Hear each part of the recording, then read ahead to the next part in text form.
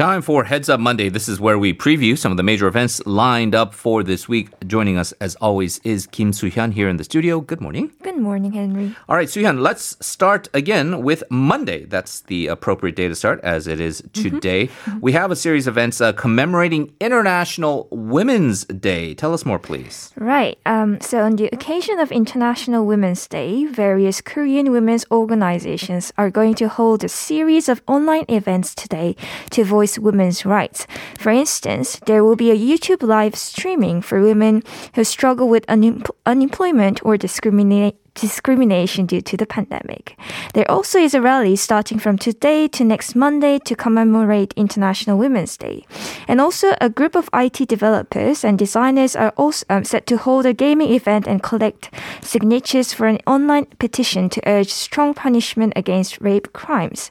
There are many more interesting events, so those interested, please do check it out. Right, as we know, women certainly have advanced in terms of women's rights in various countries, here in Korea as well. But as we know, here in Korean society, still quite a bit ways to go until we achieve true gender equality and all of the kind of social aspects with this, including some of the backlash. But good to see that there are events to commemorate this event. Let's move on to Tuesday now, Soohyun. The government is going to be set to allow visits to nursing homes, which, as we know, has been shut down because of the pandemic.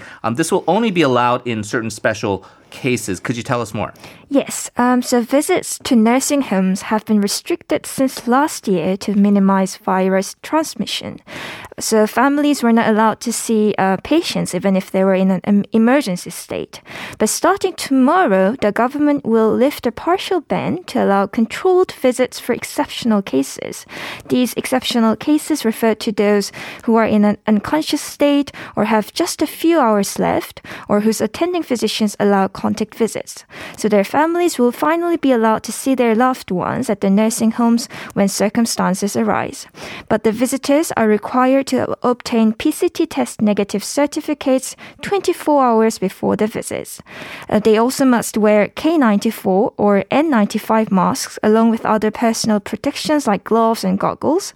The meetings will be allowed only in a single room without other patients. And so we see two reasons for this. One, obviously, with nursing homes, many of these patients are close to end of life. And so you want to pay the final respects, maybe have the relatives be able to say their goodbyes in a safe way. The second thing is we know that outbreaks have been severe in nursing homes, so it's been a big problem. But we also know that the vaccination programs have been started, and one of the first priority lists after the medical personnel are these people in the nursing homes. So as more and more of the nursing homes get inoculated, it's creating somewhat of a safer environment. And so we are now seeing those allowances take place there. All right, very good. Let's move on to Wednesday. This is also crucial for those who have been following the real estate situation here in the country. We all know the news. The Land Minister Hong Nam-gi is set to hold a meeting to discuss the big scandal that's been brewing in LH Corporation, where some of their employees are being accused of speculating in terms of real estate. Tell us more here. Yes, the state-run Land and Housing Corporation, or commonly known as the LH Corporation, was a hot potato last week, as some employees alleged to have made speculative land purchases in newly designated new towns in Gwangmyeong and Siheung City. In response, Deputy Prime Minister Hong Nam-gi called for a meeting with relevant ministries to discuss the issue. He is expected to hold a meeting on Wednesday and take serious actions with zero tolerance. He also said to contemplate measures to improve the internal system to prevent any similar event in the future. In the meantime, Prime Minister Chung Se-kyun also set to carry out the probe on officials at the Land Ministry and other relevant agencies who might have been involved in the scandal. All right. So we have a situation where LH is now under fire, especially with these employees. And we don't know how far deep this goes, but there is some speculation that this could go a little deeper than people had initially expected. The zero tolerance policy by the government is kind of twofold. First of all, obviously, you got to nip this in the bud and you got to stop this from happening. You got to punish the people involved. But secondly, you have to also send a message to the people that there are going to be voices that say, well, this government still has a problem with real estate and this is another result of that problem. And so as they're rolling out those other real estate policies to try to stabilize the housing market, they're trying to hopefully get this also under control so that the people and their anger can subside a bit. All right. As we have our final story here, Soohyun, let's talk about Lee Jae-yong. He's a Samsung heir, and he's going to face another legal battle. He's already in detention in jail right now. Tell us more. Right. Lee Jae-yong, the Samsung chairman, is to stand another trial starting this Thursday.